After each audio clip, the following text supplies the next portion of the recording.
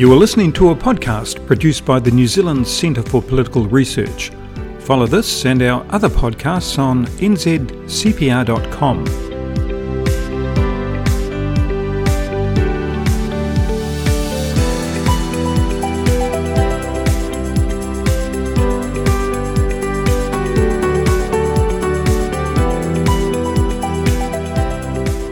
Welcome to our podcast for the 11th of May 2023, presented by Dr. Muriel Newman.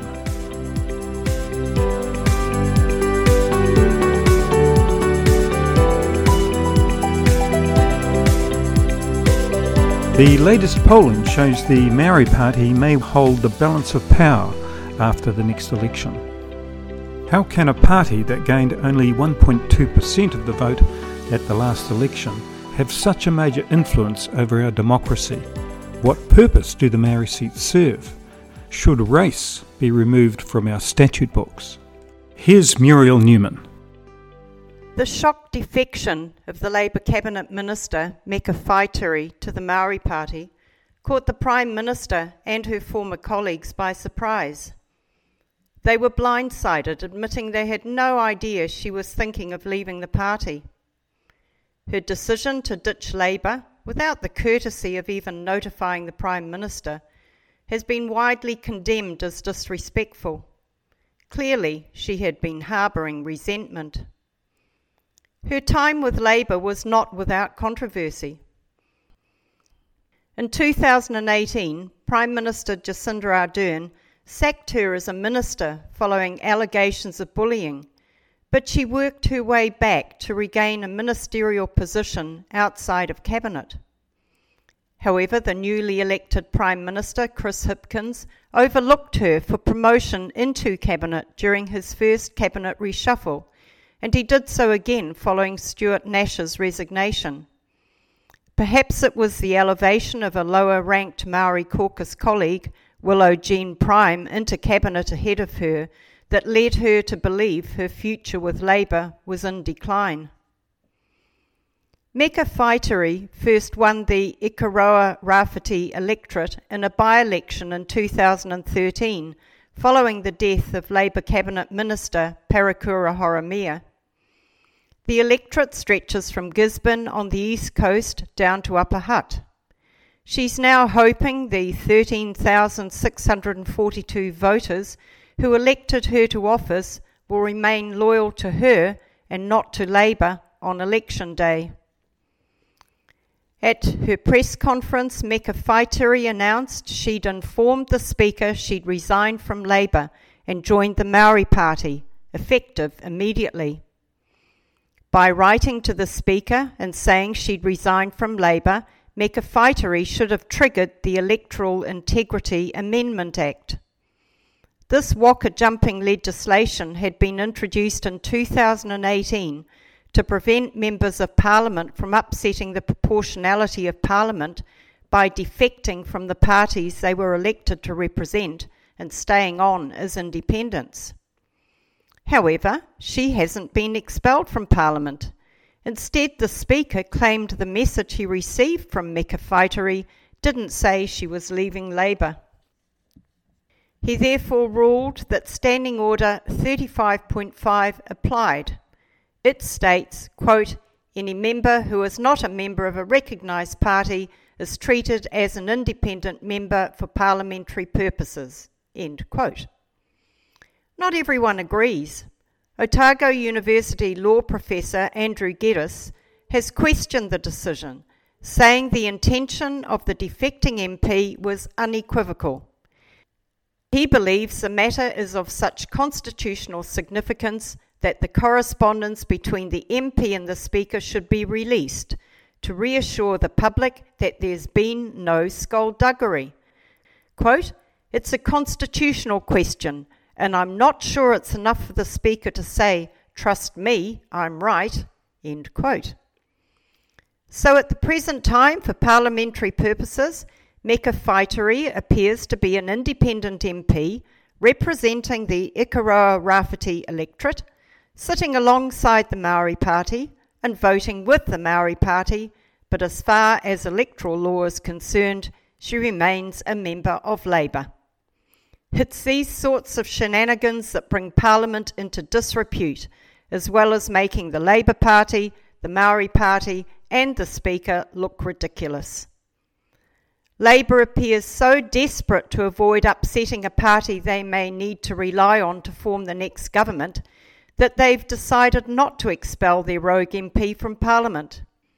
But in doing so, they look to be turning a blind eye to the Maori Party's aggressive strategy of targeting 3 or 4 of their Maori seats as the next step towards winning all 7. If the Maori Party succeeds, they are likely to create an overhang of seats in Parliament, making it much harder for opposition parties to form a government. Furthermore, the Maori Party will introduce the most radically divisive policies ever seen in our Parliament, despite having very little public support. Should that be the election outcome, New Zealand's slide towards apartheid and social chaos will accelerate faster than ever. Those who are not concerned about these matters should be. This week's NZCPR guest commentator Frank Newman, a former local body councillor, reminds us how unstable tribal rule becomes once the different factions within Maoridom start competing for the spoils of governance. Quote, Chief of War is an action drama set in 18th century Hawaii. The storyline is about 4 warring tribes uniting against a much more powerful colonial invader. It's been billed as the biggest Indigenous series ever made. There's no question it's a big deal financially, with a production budget of $340 million for the 9 episodes. The lead actor is Hollywood superstar Jason Momoa, best known for his roles as the titular character in Aquaman and Khal Drogo in the Game of Thrones. Big-name Kiwi actors include Tamura Morrison and Cliff Curtis. The movie is of relevance to New Zealand because parts are to be filmed on location here. Filming started last October in the Bay of Islands, which welcomed the cast and entourage with great celebration and cultural fanfare at a potpourri. Filming is also scheduled to take place in Auckland and was to take place at Kauri Mountain, which is on the east coast near Whangarei, where the scenery is spectacular. End quote. Frank explains that consents were obtained, sets constructed, some 300 extras from the Maori and Pacific communities were hired, and filming started, until it all came to an abrupt halt, with sets dismantled, extras let go, and the film crew disappearing because of the warring tribes of Northland. But he also highlights a much wider concern. Quote, there is also now clearly emerging intergenerational conflict within Maori between more moderate iwi elders intent on working within the system and a younger generation of activists intent on destroying the system. Perhaps what we are seeing is a new generation that is the product of a radicalised education who will not be satisfied with anything less than sovereignty over all Aotearoa and all its inhabitants. The Maori Party is the flag bearer of that cause. End quote. In 2006, the former US President Barack Obama warned about the dangers posed by tribal politics. He said, ethnic-based tribal politics has to stop. It is rooted in the bankrupt idea that the goal of politics or business is to funnel as much of the pie as possible into one's family, tribe, or circle with little regard for the public good. It stifles innovation and fractures the fabric of society. Instead of opening business and engaging in commerce, people come to rely on patronage and payback as a means of advancing. Instead of unifying the country to move forward on solving problems, it divides neighbour from neighbour. End quote. This focus on radical self-interest rather than the public good was on clear display at Meka Whaitiri's press conference when the Maori Party co-leader, Whaitiri, stated, quote, "What Meka has done is liberated Ikaroa Rāwhiti from being a seat that's been locked to Labour since the 1940s. This is an opportunity to bring this seat back into Te Iwi Maori, to tangata whenua, to be the true voice of our people, and not to be hamstrung by Pākehā parties and Pākehā agendas." End quote. If Labour forms a government with the Greens and the Maori Party after the election, our future will be in the hands of a party advocating Maori supremacy that is committed to ensuring Maori are not hamstrung by Pākehā. Under such a regime, the country would indeed be hamstrung, but by the tyranny of the minority. Since He Puapua and Maori supremacy now appear to be the goals of Meka Whaitiri, the question that needs to be asked is whether this was also the objective of her former Labour Party colleagues, along with the 15 members of the Maori caucus.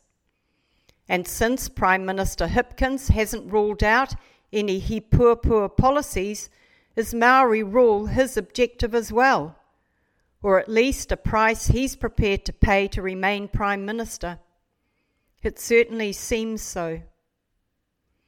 The Prime Minister has given the impression that he's pulling the handbrake over co-governance, but isn't it the truth that even more radical separatist measures are waiting in the wings if Labour forms a government with the Greens and the Maori Party?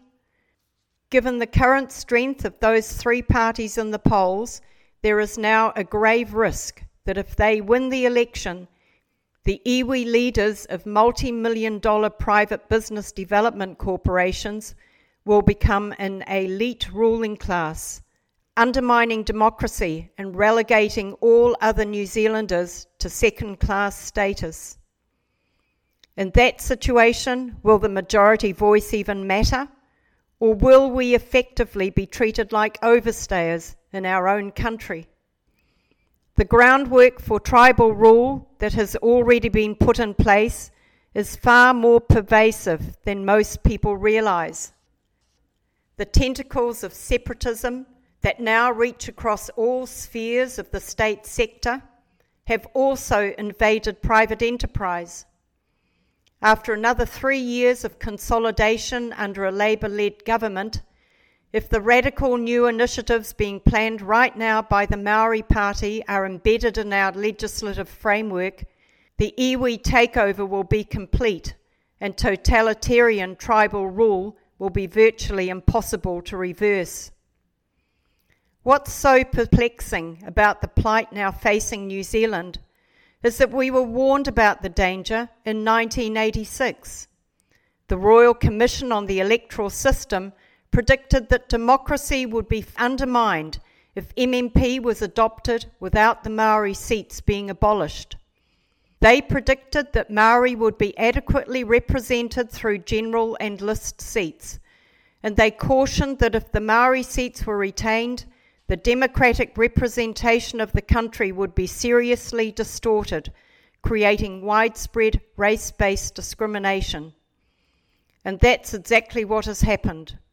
Following the 2020 election, Maori MPs are now grossly overrepresented in the new Labour government, making up 23% of the 65-strong parliamentary team and 25% of cabinet.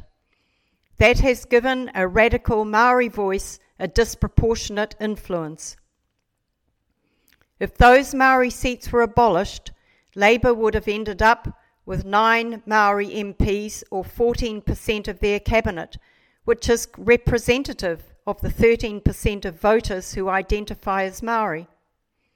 Furthermore, the ultra-radical Maori Party, that's supported by 1.2% of New Zealanders, would not have made it into Parliament. Facing a situation where our electoral system has become so distorted that anti-democratic radicals could deliver apartheid rule, Surely it's time to protect our democracy and our future as a free and equal society while we still can. Firstly, we should follow the recommendation of the Royal Commission and abolish the Maori seats.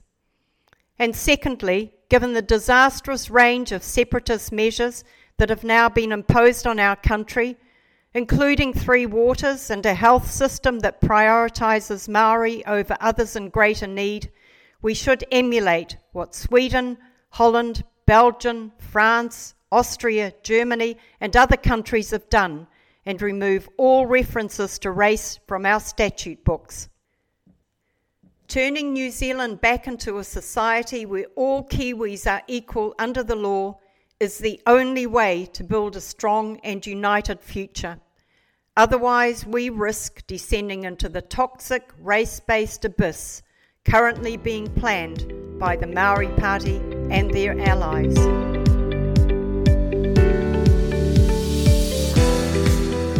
That's it for this week.